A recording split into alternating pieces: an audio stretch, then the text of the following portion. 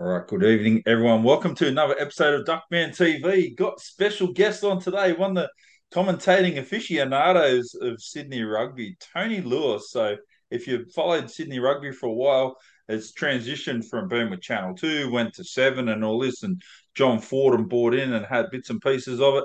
And this guy worked with John Fordham, Nick McArdle, and all these guys in their commentary team and has been around as part of the furniture of the setup of the commentary team and very well respected within the Sydney rugby scene. It is a great honour to have you on tonight and pick your brain on all things rugby, Tony.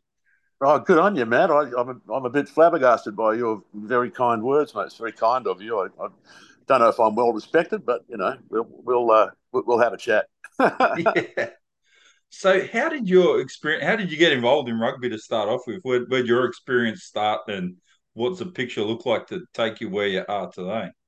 I've always loved the game, mate. I mean, I started, like most young blokes in New South Wales. I started playing at about the age of 6 or 7. Running around and I just loved it. I always loved it. I was not a good player, but as Bob Dwyer said, I was an honest player. You know, Yeah. and enjoyed myself a lot, and I've always been very, very, very passionate supporter. Of the game and of Australian rugby in particular. And particularly the Wallabies. And after I left high school, I played for a few games for colleagues and for East, and then I headed overseas and ended up in the United States, where I lived for 10 years and was playing over there, and ended up coaching a team in the Salt Lake Valley, Salt Lake City, Utah, over there, which was a lot of fun. We did a lot of traveling around the Western United States. The Americans are big on tournaments, as you Yeah. probably know. And there's some great tournaments in the Western United States. The Aspen Rugger Fest is it's massive, and the quality of play there is usually quite high. Yeah.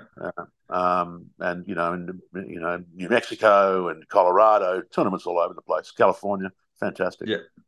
So one thing I noticed with America, so I I love wrestling. I follow the wrestling religiously, and there's a lot of guys in WWE wrestling that like got Daniel Vito that's come from the NRL here, played with Broncos and that stuff, is now making waves in WWE. He's on his way up, so he's not up near the top, but he's heading in the right direction.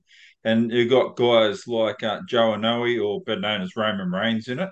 He was effectively a very, very good college footballer. Uh, couldn't quite crack the big leagues for the NFL, which not everyone can. Even if you do make it, there's a lot of guys that make it a bit, but not like ingrained in it for 10 or 15 years. Now he's a WWE wrestler. He's got a Polynesian background and related to Dwayne Johnson. Is that whole market, so there's a huge Polynesian like, backlog of good athletes that are getting to 22, 23, can't get to the NFL. Why aren't they playing rugby? What's stopping that from happening? Could it happen? Well, the American sports market is a little unusual in that the sports that attract the big money, the big TV money, and the enormous fan base are the American sports, the ones that have been invented by America: baseball, basketball, American football, which was formulated from rugby union, of Yeah. course. The line of scrimmage was their version of the scrum. That's what they did with the scrum. But and a game like our game, rugby union, which was sort of developed in England and played by the Commonwealth countries, has never really gained that much traction in the United States. Having said that, it's always been popular amongst the people, the fraternity and the sorority of players that actually play the game. And it's easy to find out the people, the very famous people that played rugby when they were at college. Bill Clinton was one of them. All the Oh, really? Kennedy, yeah, all the Kennedys played rugby when they were at college. Matt Damon was a pretty good player, I hear, and as you say, there's a lot of Polynesians now living in the United States, and the whole thing about being a good college athlete is that you may get a lot of attention as a college athlete, but it's not guaranteed that you're going to go to the pros, and it's really only in the States. It is the best of the best, Yeah, that get to the professional ranks. I'm talking about the NFL and the Major League Baseball and basketball and so on. So as you say, there are a lot of pretty good athletes that are kind of left behind, and one thing that causes these guys that I'm talking about, to come in and play rugby is that they love being involved in an organised sport. There's the fraternity of the team, and then there's travelling and so on. And if you just teach them the game, they're always very, very willing. yeah. As we said just before we kicked off, we're talking about Major League Rugby, so I wanted to chat to you about that as well. That has effectively drained a lot of quality players out of the Shoot Shield into that competition to help make it stronger, build its foundations, and it's heading in the right direction. I think it's a 10-year to 20-year working project, but if the people are running the game in America are dedicated to it and stick with it, I think they're going to see big rewards because you've got this backlog of guys at the right age coming in that have probably come from a rugby background, don't make it in the NFL. Surely some of these guys are going to start transitioning across to rugby and they're going to start to see rewards out of this because they're going to be able to go to things like the Olympics for sevens, compete in world tournaments and be competitive. And that's got to be a big appeal. Definitely, and as we were saying before we kicked the podcast off, the United States has improved out of sight in sevens rugby because it is now an Olympic sport, and the Americans will definitely throw money at something in the chance of winning a gold medal at the Olympics. So, and we've seen the improvement in the US Eagles on the World Sevens circuit over the last, I don't know, half dozen to 10 years or so.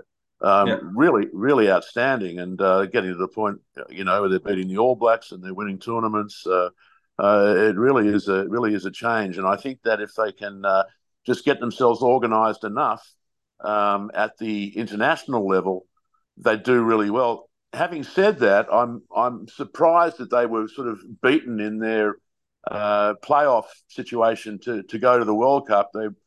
They play against Uruguay and Chile and South Brazil, South American countries, and I'm surprised that they weren't more successful against those countries, to be honest with you. But anyway, Yeah.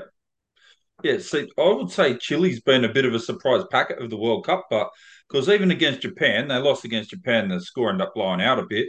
But until 15 minutes from the end, they were only down by 12 points. They were in the game. They had a genuine, serious opportunity and chance to win.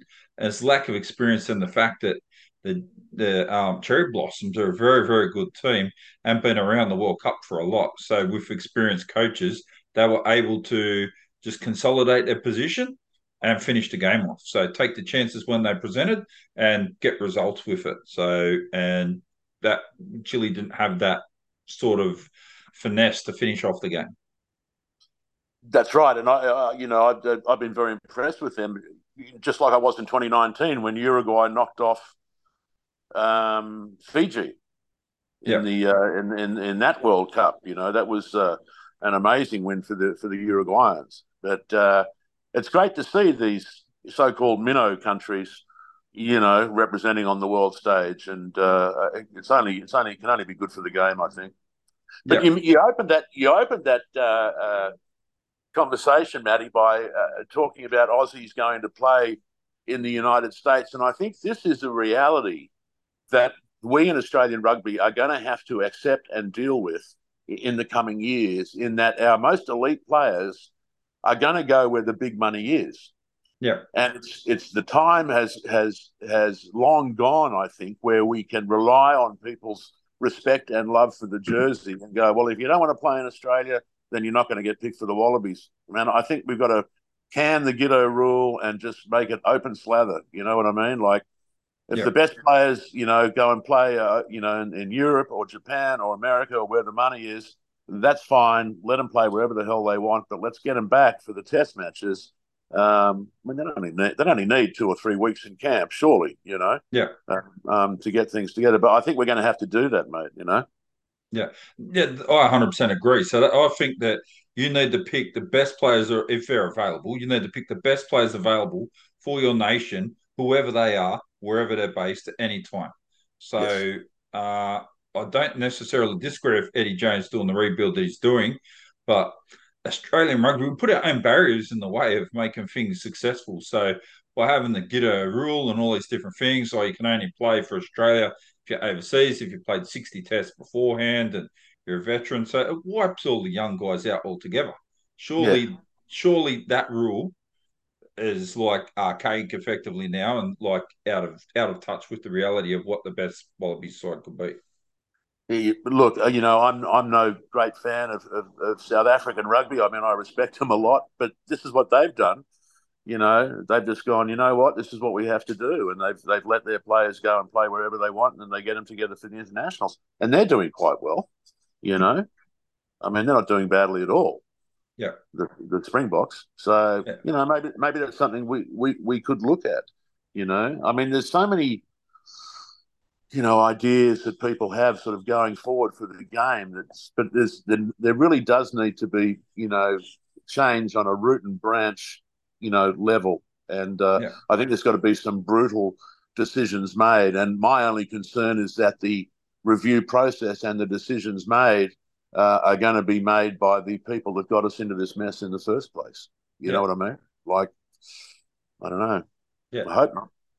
Well, when I've interviewed Dave Moffat a couple of times, he told me he believes that the some of the rules that come around that we're doing for the whole SANZAR body, so Australia, New Zealand, South Africa, at the time come up for participation agreement with a rule that fit one shoe fits all, right? So everybody played by the same rules. So you got players overseas, can't pick them. And that was all good until South Africa left and started being involved in Northern Hemisphere rugby.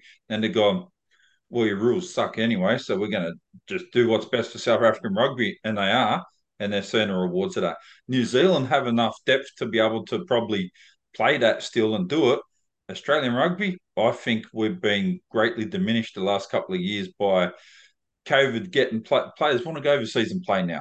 So get tier two guys like fringe Super Rugby players or guys that could possibly be considered for international rugby, well, they're not available anymore because they've gone off on a sojourn to Japan, France, Romania, wherever, playing professional rugby, earning some good money and living a pretty good lifestyle. And why shouldn't they? I mean, that should be available to them. I mean, they've got a skill that's going to earn them big money on the world market. Hey, have at it, boys. But I mean, let's be realistic about it and say, no matter where you are in the world, no matter where you're playing, you are eligible to be picked for the Wallabies. And Yeah, then try and get them back here, in time enough to help us in the Test matches. I mean, it's been great to have Skelton involved. It's such a damn shame that he got injured in the first game. We haven't seen that much of him. But I thought one of the few good things that Eddie Jones did was to give him the captaincy because I think he's a good captain. I think he's a good leader. He yeah, impressed me in the only game I saw him playing, which was I saw the warm up against France, but then the Georgian game and stuff like that. I just think Big Willie's he's one of the guys that we're talking about. He should be one of the first picked no matter where he's playing for yeah. mine. You Yeah, know. well, he's good. He's good enough. Why wouldn't you consider him? He's our biggest lock that we got, and he's an enforcer. He's going to get the job done. Well, that's right. And I mean, one of the frustrating things is that these blokes that leave Australia and go and play overseas, when they leave Australia, we're kind of like, no great loss. They weren't that good anyway.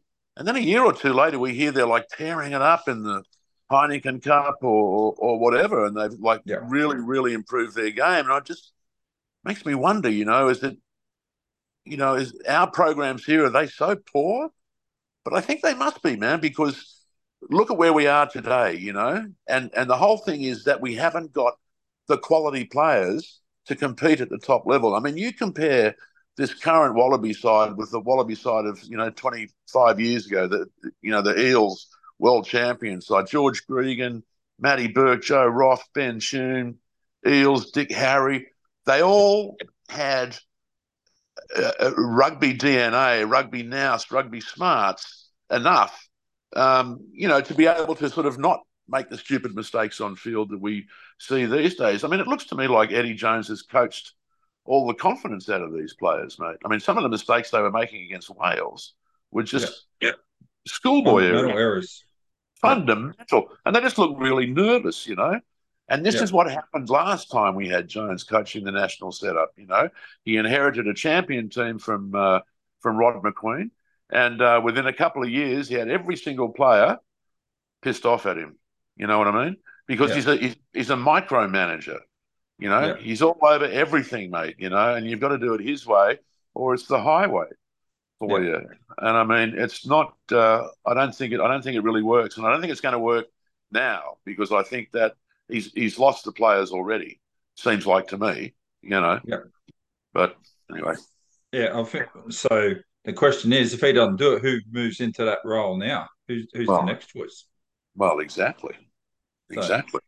it's We've got to try and get people like Nusafora back yeah. to get involved. People like Scott Wisemantle, um, Tony. Is it Tony Johnson? Yeah. Yeah, Um, even Simon Cron's too. I think he's still developing as a coach. I think it'd be too big a task to put him in for any sort of real high level I thing think with the so. Wallabies at the moment. So Yeah, I think so. Let Cronny, get the force firing. Which yeah, he will. I think he's got some good players coming over, and yeah, he's a hell of a good coach, Cronny, yeah, and see how he does over there. And I mean DC with the Waratahs as well. yeah, We're just going to see what happens there, but hopefully he's got some second rowers and some tight five yeah. members. See, one thing I think's odd is in Australia, right? We have this expectation we're going to have a top four in the world side, but let's look at the top eight sides in the world. So take us out of the picture. England, professional cup competition, Heineken Cup. Right. South Africa, Curry Cup, professional competition, other players playing in Europe. New Zealand, professional cup competition, NPC, and Super Rugby, players playing overseas as well. So like Japan, they got their competition. France top 14. I can keep naming them. They're all professional competitions. The Shoot Shield is an amateur competition. So why do we think we're going to get international professional standards with guys that are going to match it with people week in, week out when the best competition we've got below Super Rugby, and there's not many people in that, and there's probably too many in it already, according to a couple of people I've spoken to, and it can't disagree because Australia's not firing an up the top couple all the time. Our best professional competition is a part-time professional competition, which is Super Rugby, and the level below is amateur football. I know, I know, and they've tried to address that, haven't they, a few times with the Yeah, NRC, yeah, the NRC, NRC, yeah, NRC, and in various iterations over the years, and but it always seems to like fall over, and I'm not sure why that is. It must just be a lack of money, I think, you know, yeah, because they're not cheap to run those things, and also when you look at France, for example, I mean, all of their clubs are privately owned. You yeah. know, Oh, there you go. So that's a different model. yeah, yeah. I mean that makes a difference if you've got billionaires who love the game, sort of Yeah, throwing money around. But I don't know. I don't think that would happen here because we haven't got that many billionaires or even millionaires willing to throw their money, at rugby. I mean, Andrew Forrest, perhaps. yeah. But then how much control do we give him? If he kicks in $100 million, how much control do we give him? That, You know, I can tell you now, if you tipped in 100 million at the moment, I think that covers the TV rights deal for about 5 years, doesn't it? You'd have a fair level of ownership of what's happening in rugby in Australia. oh my word. But I mean, if he says, "Okay, I'll give you $100 million, but I want to be chairman of Rugby Australia," do we just go, "Yeah, okay, Twiggy, no worries, mate, off you go"?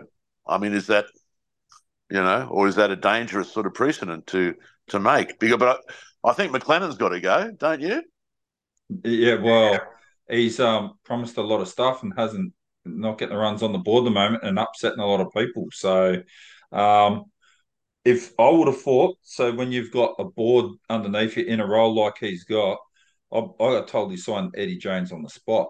So over a lunch or something like that, I would have thought that you'd be running that stuff past the board before you make appointments. And he didn't just make an appointment, he had to get rid of a coach too. So how much are we still paying for Dave Rennie at the moment? Well, he overruled the board. Hamish Yeah, McLennan did to hire Eddie. And I'm thinking to myself, why does this guy have so much unilateral power that he can overrule the board on such a critical question, sort of as this? Because I think he kind of like is a bit of a hero worshipper of Eddie and thinks he's like the best coach in the world or whatever. But as soon as they said he's coming back, like Rennie's getting fired and Jones is coming back, I was like, oh, mate, this is just, it's so typical of Australian rugby. You know, it's like the yeah, sort of the cat-handed decision that Australian rugby makes like all the time, you know. But in this yeah, case, it was made by one guy, you know, on his own kind of feelings. I mean, it's yeah, ridiculous. It's ridiculous. yeah.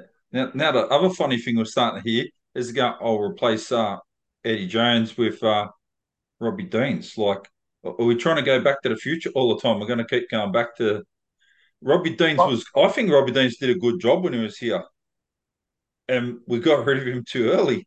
But um, it's doing the same thing again. Like, we're not learning from our mistakes. We keep doing the same thing. oh, really? I mean, you know, what was in the press today? Angus Crichton's been offered 1.6 mil a year to come and play union.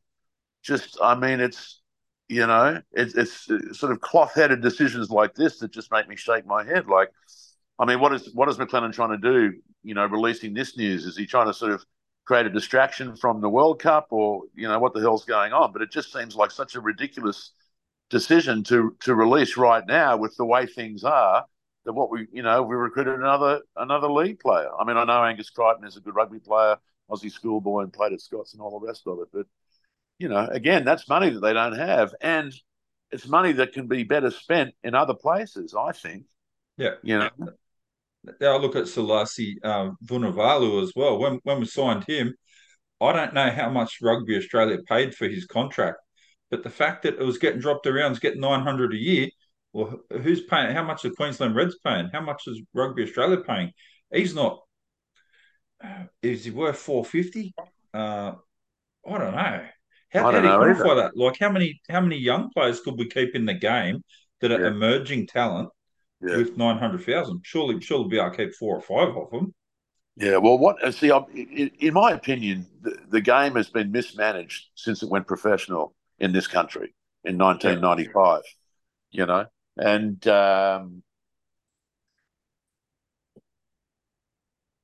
John O'Neill instigated a policy of taking care of the top of the pyramid over everything else, because this is how we make our money through the Wallabies, through the Lions tours, through Super Rugby, you know. So we need to have the most elite players playing at that. And the money for the so-called grassroots just dried up. I mean, I can tell you for a fact that you know, the clubs were getting, you know, in the six figures from the yeah, ARU, you know, when Bill Pulver was there, and you know, we went from like 500,000 next year, 200,000 next year, 50,000 next year, nothing. You know, yeah, so clubs have just been so squeezed financially. You know, yeah, um, but I think that you know, we got to bite the bullet. We have to concentrate on the bottom of the pyramid. You know, we do, I think, have to go through some pain and some losses, and we do need to fall down the rankings a bit. I do agree with Eddie Jones on that. I don't think Eddie Jones is the guy that's going to turn Australian rugby around and get it headed in the right direction. If I thought that he was the guy, I'd be behind him 100%. But I just don't think he's the guy. I don't think he can, you know, get the players on board as much as they need to be on board. Because what we need is, well, first of all, we need a national coaching strategy for a start. You know, yeah, I mean, when Dick Marks was running the coaching for Australian rugby, you know, everything was humming along pretty well. You know, we need to have a certain style of rugby that we coach, from the Beecroft under nines up to the Wallabies. You yeah, know, um, So that's the thing that needs to happen, I think. And, so many other things, but the ship needs to be turned around and set heading in the right direction. And if we have a coach that can do that, that's great. I just don't think Eddie Jones is the guy, you Yeah. know? Well, this is strangely enough, this is what they do in football, right? So we talked about before with overseas players being over in Europe playing and that. Our Australian soccer team, the Socceroos, they have a squad that play based out of Australian-based players and Asian-based players for tournaments that are in or around this level, mini games or things that aren't all that sharp and don't matter all that much. They've got another team based in Europe, but they'll pick out European-based players and stuff like that that will participate in friendly games over there and that. Then they pick the best of the best when we've got Asian Cup tournaments, World Cup tournaments. Surely the Wallabies can be replicating that model somewhat. And Yeah. in regards, like you're talking about the competition, football, like Football Australia, developed a football philosophy, what they want everyone to play. And it's not the best in the world, but it's become an Australian adopted practice across the board that they coach the coaches the same way. So the Right. coaches will get the same outcomes. So if I coach Ropes Crossing Premier League, which I did in the past, so that will get a different outcome. If I coach low level under six or soccer somewhere, they get the outcome. If you coach them with Ange Postecoglou and Socceroos and Graham Arnold, they coach the same. So they've got obviously more extensive experience on it, but you coach them within that framework that will take you potentially to that pathway. Surely rugby's got to look at that, something like that. So, 'cause at the moment, everyone just does their own thing. And that's why people are all over the place. That no one knows what they want to do. So, Mate, it's such a bullshit political scene, Australian rugby. I'll tell you, there are people that just want to get jobs or positions in the hierarchy of Australian rugby just so they can, boast to their mates that they're doing it, and uh, everyone jealously guards their own little sphere of influence or their own little fiefdom or whatever. As you say, nobody's working together, yeah, Um, nobody's getting together, sitting down, brainstorming, coming up with the best ideas. It's there's a lot of backstabbing. There's a lot of throwing people under the bus. It's just not a good scene, mate. yeah. Now, you're from the eastern suburbs area, live in around Bondi, Rose Bay, been tied in with East Rugby Club for a long time, as just said before. Um, John Murray was a pretty strong advocate about different things in competition. I've seen him release an article the other day where he thinks that Super Rugby is perhaps on its way out. I don't necessarily disagree with it. I think maybe not completely on its way out, but they need to remodel what it is. I don't think it's viable for Australian rugby to have five full-time professional teams now. I don't think the talent's there to do it I or agree. the money. I agree. I agree on in both cases, and I think it's very bloody sad for the people of Perth and the people of Melbourne, the rugby tragics in those two places. But it's just five teams is just not working. It's not working, and I think we've got a lot of guys playing Super Rugby that probably wouldn't be playing Super Rugby if they were in another country. If Yeah, they're in New Zealand or if they're in France or the UK or whatever. You yeah, know. Um, I don't know. It's a tricky one. It's a tricky one. I mean, I've got a lot of respect for Victorian rugby and for West Australian rugby, and I want both those states to have the benefit of having a representative team in some manner. But I keep coming back to the fact that five teams is just too many. You know, yeah, and it's killing us. It's killing us. yeah. So it'd be a completely different story to we'd be having a different chat if rugby was making. So I think we're in a false sense of security based on the fact we made $47 million profit on the back of the 2003 Rugby World Cup when we hosted it. Do you think that made everyone think we're printing money here in Australia? This is going to be easy? I think so. I think so. I think we had so much success back then, and I think O'Neill was a pretty good chairman. He's a very savvy guy, financially savvy guy, obviously. And I think that people just assumed that we were going to continue to have that level of success. and what they didn't realise is that in Nick Farr-Jones's world champion team and John Eales's world champion team, those two teams were like once in a generation player groups. You know what I mean? It's Yeah, unusual to get to such fabulous teams so close together historically, but yeah, it's just it's not working now. And like I say, I mean, you think about the players that are wearing green and gold today, and you compare them to those blokes back then, and there's no comparison.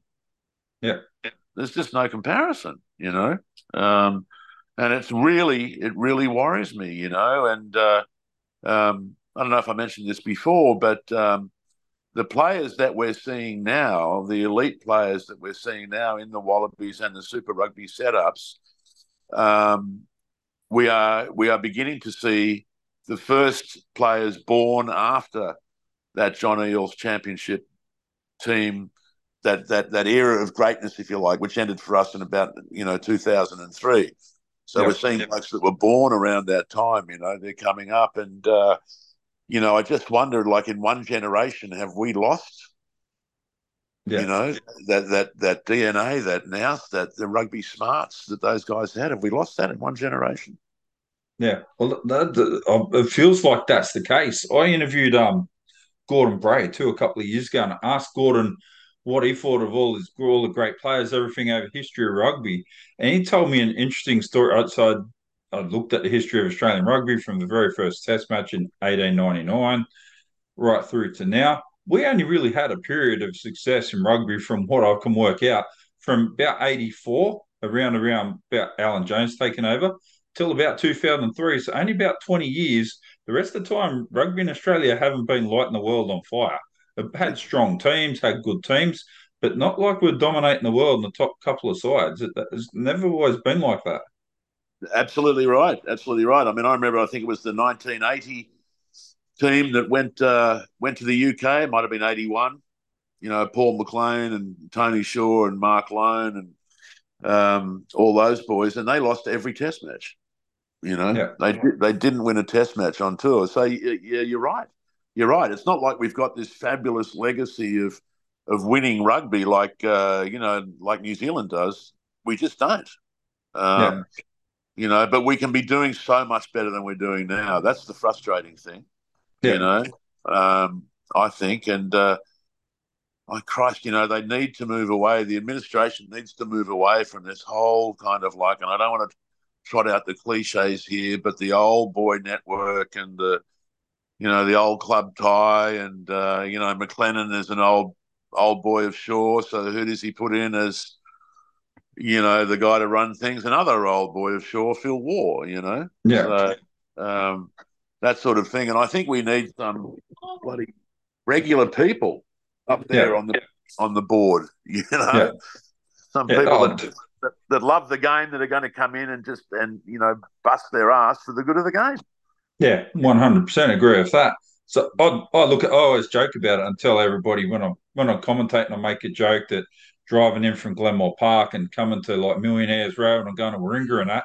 And I also joke about I went to public schools, right? And I joked that my general fee in year 12 was only $12 at Windsor High School. So I have a $12 high school education, and some of these guys are paying 30 grand a year to go to Kings Yeah, or wherever. Pick your school, doesn't particularly matter. Scots, all these different places, and I like that I can be associated with the game, but I can't remember the last guy that come through the public school system and made the Wallabies. Can't remember who's done it.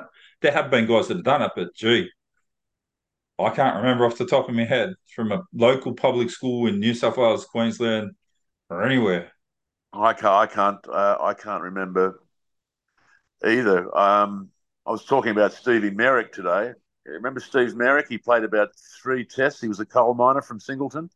Yeah, Played halfback, and might have come in when Gregan was injured. I'm talking about the mid-90s, I think, early to mid-90s. But yeah, he only played 3 or 4 Test matches, but he was a brilliant halfback. He was a really, really good player, you yeah, know.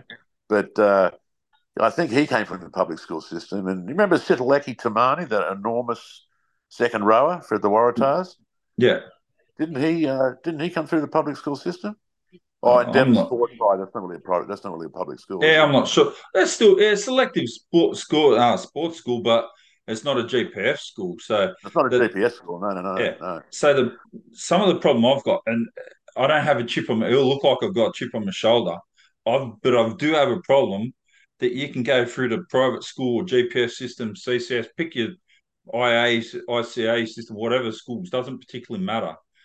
How can you go from playing schoolboy football, divert a whole level, skip a whole level of playing against men and go from school rugby to playing for New South Wales Waratahs, but you don't have to play any shoot shield games or cut your teeth for that level? How does that happen? I'm not sure. And some of these guys get fast track because they've got super talent, but they're skipping levels of playing against men and then potentially playing for the Wallabies.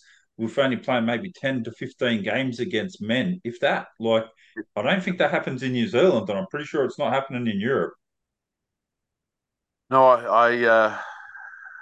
yeah, I tend to agree with you there, Matty. Yeah, I mean, we're in trouble. We're in trouble. The game's in trouble, you know, in this country. Yeah. So being involved with Easts, big unique challenges there. So it's a strong rugby area, the eastern suburbs. But there's not, I wouldn't imagine there's a massive population of people that still want to play rugby down there these days. It's not easy just to go, going to pull 50 kids off the street, right? And just walk along and grab 50 who want to play because housing in Sydney is unaffordable now, basically. Even where I live, Glenmore Park, it's nearly unaffordable to buy houses. So people are stopping playing rugby for the love of the game because they got to afford to live too. Do you think that's contributing to some of the problems we got getting, Yeah, keeping, and retaining players? well, I think it probably is. I think there's less young people playing the game, Yeah, these days. Obviously, East are in a good situation in that we've got a few schools in the area that we get a lot of players from, particularly lately because the club's been doing well. Not so much shoot shield, but certainly lower grades and the clubhouse itself. We're in a very good position. We've got Benny Batcher coming in as head coach for next season, and 26. I think he signed a 2-year contract. I'm not 100% sure, but I'm very excited about that. You yeah, know, but I think that they've got to get more people playing, and I mean, how do you do that? Well, I don't know. Let's look at what the AFL's done. I mean, I know the AFL is rolling in cash and all the rest of it, but the way that they have, got young students in traditional sort of rugby areas, and traditional rugby schools, to take up Aussie rules is extraordinary. And should be emulated. yeah. Uh, uh, Yeah, I know a few rugby development officers, and I know a few AFL football development officers, and they've got a big area to cover, similar to the rugby guys. And they told me the AFL effectively is giving them a war chest. Go to the school, take footballs into the school, want to get these schools playing because might turn over AFL players, and it's starting to get success. So they've taken an aggressive approach, taken on the NRL scared of AFL. I think rugby's less scared because we're getting pumped and we're getting handpicked at going to GPS schools and just picking what they want. I want particular body types. Oh, 6'5". Don't play rugby, mate. Come and play AFL. You could make 3, 4, 500,000 a year and set yourself up for life. And you're probably not going to get too busted either doing it. So exactly. Plus, it's a fun game to play. They tell me Aussie yeah, rules, but yeah, look, it's a worry. I mean, they really have to address this issue of getting it back in the schools. I mean, I mean, Randwick Boys High used to play rugby. Matraville High School. yeah, That's where the Ellas went, wasn't it? yeah, Or was it Randwick? I'm not sure. But yeah, there was public schools that had rugby union traditions, and they need to try and get that happening again. I mean, obviously, the big problem is money. yeah, Um, but I don't know. We've got some pretty creative financial heads involved yeah. with the game. Surely to God, they can get together and make something happen. Yeah, that's why I think it's weird. We've got all these brilliant commercial people with business acumen up to their eyeballs and can turn over like considerable profit margins for big international companies and that. What happens when they get involved with rugby clubs? So where's the breakdown? There's a breakdown there somewhere. Well, So exactly, and it's sort of I think it maybe connects back to my earlier remark that they're not really serious about their job promoting rugby union football. You know what I yeah, mean? They don't want to do much work. They just want to brag to their mates that they're I don't bloody know. yeah, But I mean that's how it seems like to me because you're right. They should be addressing this money issue and addressing all the other issues and bloody working together and you know I yeah, just don't see it. I see it's too fractured. It's too splintered, the Australian rugby yeah. landscape, and everybody's worried about their own job and their own piece of pie, and they're not really willing to stretch out and help anybody else do. Yeah, that's what I think's happening. I think that everyone's so worried that they're going to lose what they've got that they're scared to consolidate resources for the better of the game. So, and if you look at one thing we've got, there's a huge Polynesian population now, and these guys are looking for. So the Polynesian guys I know in the West, they're looking for jobs. So they'll play people who've got a bit of money. They're looking for like career opportunities too. So people help them out, and you get them a job, like not just a bum job as a labourer or something like. Help these guys get some sort of career pathway, whatever that is, including trades.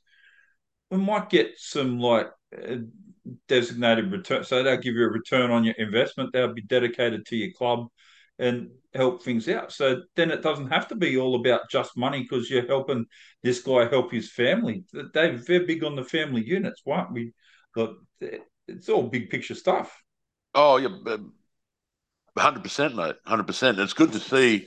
A number of clubs now have sort of partnered up with tertiary institutions. TAFE Yeah, or universities or whatever, and trying to get these guys into like a career path that they're happy with, and help them like that, rather than try to scrounge around so they can get paid $250 a game or $300 a game or whatever. You know, yeah, I mean, look, I don't know how to fix the problem, but all yeah, I know is that really radical decisions need to be made and tough decisions. Tough options, tough choices yeah, need to be made. Otherwise, otherwise the game's going to die out in this country. yeah, I don't think yeah, I'll be around to see it, but I think in the next 100 years, it'll just die out. yeah. I think it's got to that level, unfortunately. Yep. Um, we'll go on to some good things here. So, your career commentating, how did you get in the commentating and how It's did it eventuate? And what are some of your highlights you have when you're commentating? well, I've always enjoyed being behind the microphone. When I was living in America and going to university over there, I had a radio show that I did on the campus radio station, Yeah, which was called Looking Over Down Under. yeah, Um, every Monday night, and we got quite the following, But we only played Aussie music and good Aussie music. There was no Air Supply or Olivia Newton-John or anything like that. So I've always enjoyed, being behind the microphone, and I was, ground announcing at East, yeah, a little bit, but enough for John Murray to have heard me behind the mic, and then. At the beginning, it was pre-season 2012, I think, and I was over watching East play on a pre-season match on colleagues' fields, and I overheard this guy behind me having a conversation, and somebody said to him, "Oh, have you found your commentators yet?" And this guy said, "Well, no, we're still looking." And I turned around and I said, "Look, any commentary work?" I said, "I'm really, really interested." And that was John Murray, and he said, "Oh yeah," he said, "I've heard your ground announcing. You said you'd be good," and that's what kicked it off. And I think we originally had about 4 or 5 blokes, come and try and get the job for Club Rugby TV, which was John Murray's and Nick Fordham's company that bought the rights to shoot Shield. But I was the only one that sort of stuck it out, and um, Gordy Bray is the best friend of a great friend of mine, Peter Shipway. And so through Shippo, I was able to meet Gordon and talk to him about his career and talk about commentary and show him some of my games and get some insight from him and some gentle sort of criticism. And then next thing I know, they bought the rights, when the ABC stopped doing it and when Tony Abbott cut their funding. And, they were spending a lot of money on their outside broadcasts, the ABC.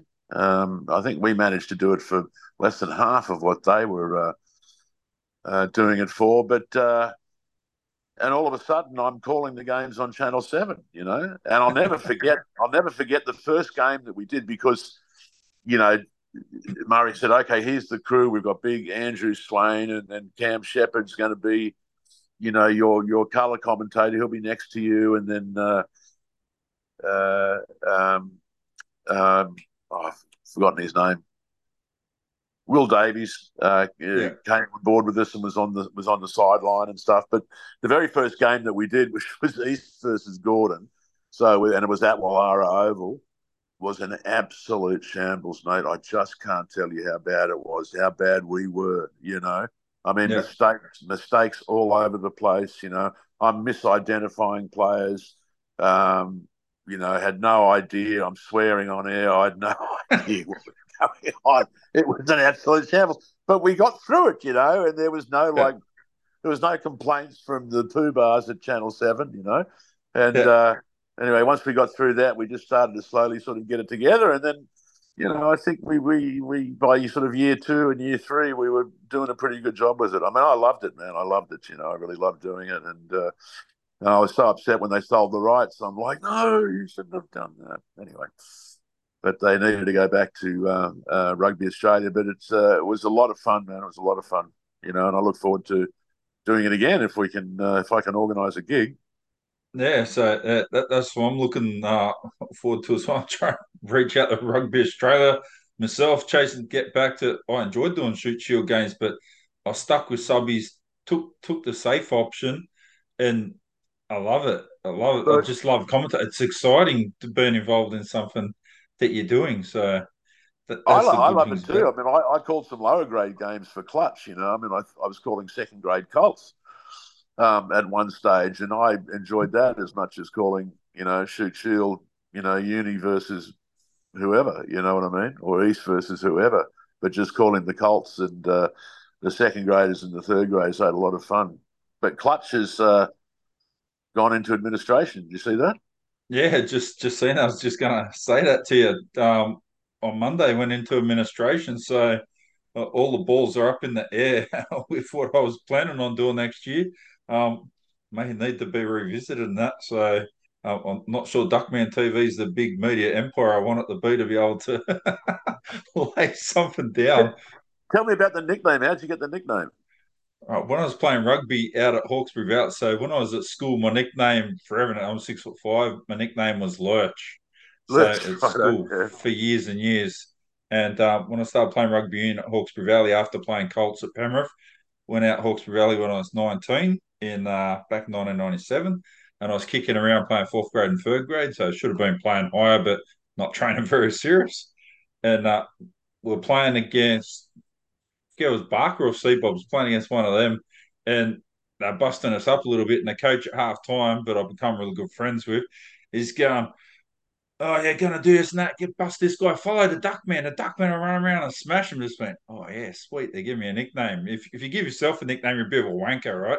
So they gave me a nickname Duckman. I asked him after the game, "How come you gave me a nickname Duckman?" He goes, "You run like a duck with a pole up your ass." Like, righty, okay. I'll go with that. So that I run very straight legged and that and very upright. So I like it. I didn't make it, and it's just stuck with me for the last 26 years. So um, yeah, resident. A lot of people know me through rugby now from that. So it's a lot of fun. I like being involved in rugby. It's very social, and despite that, there's a lot of heat on the field, right? Everyone's trying to do their best, but afterwards, you can walk off. And I think it's only a handful of times in 30 something years I've been involved in rugby well, walked off the field, not be able to have a drink with someone after the game because Yeah, of bad blood or whatever. Like 99 times out of 100 is leave it on the field. It is what it is. You just deal with it. A couple of times I've had things happen where, nah, mate, it's a bit of a problem. So you'll try to apologise or they'll try to apologise, and yeah, just you can't do it. Other than that, yeah, it's great. It's a great game to be involved in, and it's sad to see rugby where it's at now. terribly sad. I mean, it's shocking. I mean, I must say that I bought into the Eddie hype a little bit, and the Eddie hope a little bit, thinking, oh yeah, well we'll probably, we'll make the semis, but gee, they've been brutally exposed this World Cup. Our current Wallabies side, they've been brutally exposed. You Yeah. know, um, it's a See, shame. so I went to Briar Sports Lunch earlier in the year and met Eddie Jones and had a chat to him, and he was good. He answered my questions I asked him, and I said, "Are there too many sides in Super Rugby? Is it diluting the talent too much?" He goes, "They're good questions." Goes, "You would think there is, wouldn't you?" So he goes, "Because we've got a lot of people at that level, but they should be, if they're playing Super Rugby level, they should be in qualification to play for the Wallabies, and it's not the case at the moment, right? We've got, let's say, 200 people playing Super Rugby level, including your reserves and the bigger squads, but there wouldn't be 200 people who are Wallabies players playing that level. It'd be No, like if there's 35 or 40. yeah, yeah, yeah, yeah. Well, I mean, there's no doubt he's a good coach. He's got the Yeah, runs on the board and all the rest of it. yeah, But just, I mean, what I heard from sort of inside the camp last time he had the reins here was a bit disturbing, and I don't think he's changed his ways. And yeah, he's such a control freak and such a micromanager that sooner or later people just get totally sick of people like that. You yeah. know, so When I saw him, when I was chatting to him, he just looked tired, and that was a couple of months ago. He looked tired, like, oh, the England job's taken it out of me. I'm feeling right. He won't say it, but you can say he just looks physically and mentally drained, like he needs a break. And he's rolled out of one job straight into another. Well, I don't know. That was the smartest thing to do ever. So I well, would have wanted to have a bit of a break because I've done it even in my professional career, changed from one job to another without having a break. And then you end up going like a year to 2 years without a break before you have a break. Like that's not good. So because you're not performing at your best. So is he even performing at his best at the moment? I'm not sure. that's a good. It's a good question, mate. He's a very very intense bloke, and maybe he fired himself up thinking about like I'm the guy that can turn Australian rugby around, and that's what he keeps saying now. It's uh, this is all part of the journey, and you know, short term pain for long term gain, Yeah, and stuff like that. And I don't disagree with that. Like I yeah, said before, I don't disagree with that, and I think to a certain degree that's what needs to happen. I just don't think he's the man to do it, though.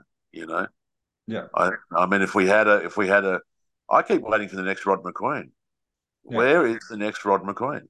You know, I mean, he was such an innovator and such a good coach. And the defensive strategies that he instilled at the Wallabies had all the rest of the world rethinking their attack strategies to try and unpick the yeah, Wallaby defense. yeah, So it was a real kind of step forward for worldwide rugby that was, brought by Rod McQueen and Australia's Wallabies. yeah, Uh, but of course, you know, once the attack works out to how to unlock the defence, then the defence needs to get stronger and so on and so forth. yeah. See, I genuinely thought before Brad Thorn got sacked, I thought he was looking like he would be a good option to be Wallabies coach as well. And then he got dismissed, and he's having a break from all duties he's doing, professional coaching, and probably needs it too. DC same. DC would be a developing coach on the way up. You'd be looking at as probably a 5 year thing. I'm not sure if you'd do it any sooner. So I think he likes the gig that he's got right now. but he'll need to get some results with the Waratahs, or they might flick him as well because it's just the world's become impatient. We expect instant results, but are our sides as good as perhaps what our expectation of our sides is? No, they're not. That's the short answer. No, they're not. They're not. They're not very good. And just look at our record against the Kiwis. Yeah, It's a different level, mate. It's a different level. I mean, one of the hugest things for Australian rugby was when Queensland went to Otago, I think. No, yeah, Waikato, and beat the Chiefs. yeah, For the first time that season. I mean, that was huge. yeah, But I was thinking to myself, well, what did they do exactly? They didn't really do anything except they did the little things right. You know, they yeah, they really did, and they shut down this very very good Waikato side. But I don't know. I don't know. I don't really have the answers, mate. You yeah, know, I just think they've got to make some big changes and do it quickly. yeah. So let's have a look at the Rugby World Cup to start winding this up. I'm going to make a big call here. South Africa got themselves in the spot of bother when they lost to Ireland. Scotland are punching above their weight. Scotland haven't played South Africa yet. Can Scotland beat South? I think Scotland's got the potential to beat South Africa. Do you reckon they could do it, cause an upset, and knock them out? I think they could. Yeah, I think they could. I mean, the Springboks are they're going pretty well, but they're pretty one dimensional too. Yeah, And I wonder if Nehemiah is going to keep with this strategy of putting seven forwards on the bench because that really came back to hurt them against Ireland. yeah, They had no backup. Almost said quarterback, halfback, and then when yeah, Faf de Klerk got injured, they were in trouble there. So we'll see. Gregor Townsend's a very good coach. He's a very cagey. He was a very good player, yeah, very very smart player, and he's a very smart coach as well. And I think if anybody can engineer that sort of upset, Gregor Townsend can do it. It's another thing too. Jack Dempsey is now their starting eight, yeah. isn't he? And I mean over here he wasn't even a definite starter for the Waratahs, was he? I mean, well No, I he don't was. think he was. Yeah, So it's funny how guys have left Australia that weren't doing too much. Devine was another one that went over to playing in New Zealand in NPC, ended up playing for the All Blacks, but couldn't even get a look in Super Rugby over here. that's exactly right. And there was that prop that had a couple of years. Angus Tartaval had a couple of years with New South Wales Waratahs, and he wasn't Yeah. that crash shot. Then he goes back home to New Zealand. Next thing, he's wearing all black. I mean, my goodness. Yeah. So I think that it's really our sort of overall coaching strategy that's the problem. I think and that the lack of people really working together in a serious way. You know, Yeah. um, yeah, I think that needs to be addressed and Yeah. fixed. So who do we think will win? Who do you think will actually win the World Cup at the moment? Look, I think I oh Ireland's, really? yeah, Ireland's looking hard to beat. I think. Yeah. Yeah, yeah. So from what I haven't seen Ireland play yet, didn't see the game against South Africa. I have seen France play a couple of games, and I like what they're doing. They're just grinding teams into the ground, kicking, kicking, kicking when it's there. Um, Playing a bit like South Africa, but more a Northern Hemisphere style. So they don't care if they've got to play it ugly and have 65 phases to get a try or wait No. till they get a penalty. They'll work it like that. That's all right. Yep. So Not sure how they're going to go with if Dupont is going to play with that broken jaw. There was talk about him playing, getting a special kind of a protective sort of a mask, but I don't know. It's a hell of a risk, isn't it? Play with a broken jaw, and he's so iconic for them, so talismanic for them, so important for them.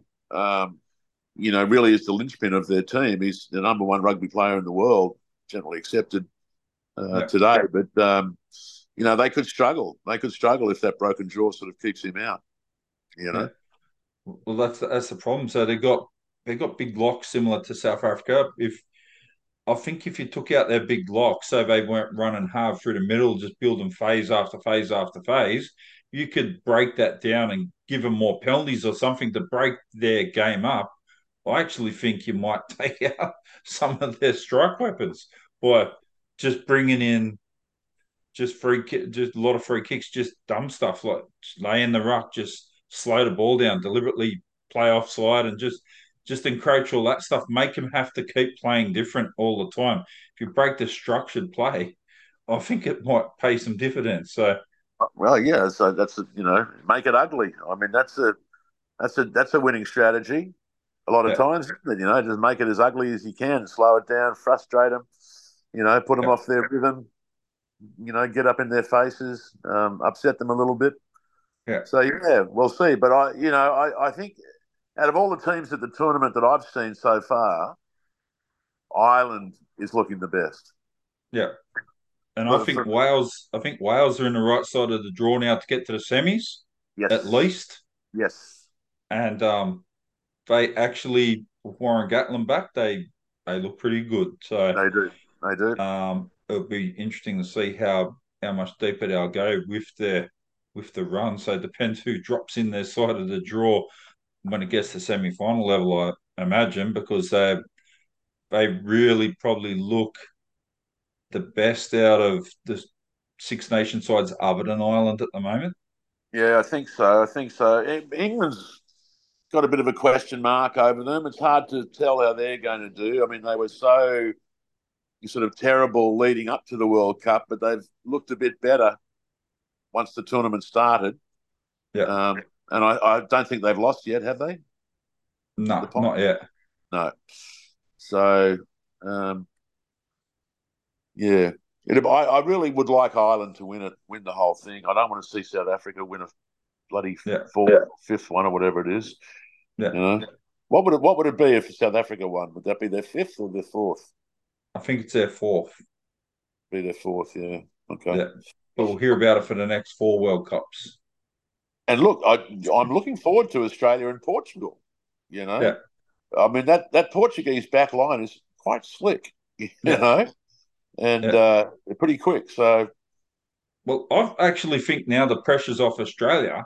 We might see them play pretty good football. So, because it doesn't, what if they lose, they lose. If they win, if they lose, it's just another knife and dagger into Eddie Jones and Hamish McLennan. Um, absolutely, yeah, so they've got no reason not to try to throw it around, right? So, could always hope that Fiji lose to Georgia or something like. It's not likely, but um, they got to hope for the best. Try to put some points on, and yeah, if they're building for the future, well, build for the future. Look, just yeah, throw it around, see what you got. There's no reason not to now. yeah. Well, they finally got a specialist. Well, not a specialist, but a regular centre pairing in Fiketti and Isaiah Izzy Parisi. Yeah, Um, at 12 and 13. So that might work a little bit better, I think. But, Tom Hooper and Fraser McWright, I mean, they're great guys. Um, but are they really the Wallabies starting breakaways? You know, yeah. I don't know. I don't know. I wouldn't have thought so. So, but we'll see. Like so the funny thing is, the Australian public were giving it to the Wallabies at the moment. In 3 years, we'll all be going, "Oh, mate, Carter Gordon's the best number 10 we got." Yeah, Tom Hooper. Oh, he's a brilliant six. Yeah. Oh, yeah. I wear his hat, wear his shirt. I'm all over it. So, 100%. Well, I still am a big Carter Gordon fan, but I'm worried that Eddie's going to destroy his game for life. Yeah, Because he had such a good Super Rugby season. I thought this kid's the real deal. He's quick. He's got a foot. He's got a good brain. He's a tough defender. Reminded me a bit of Larkham. yeah, Yeah. So I hope he comes out of this tournament okay. I yeah. hope these young blokes come out of okay.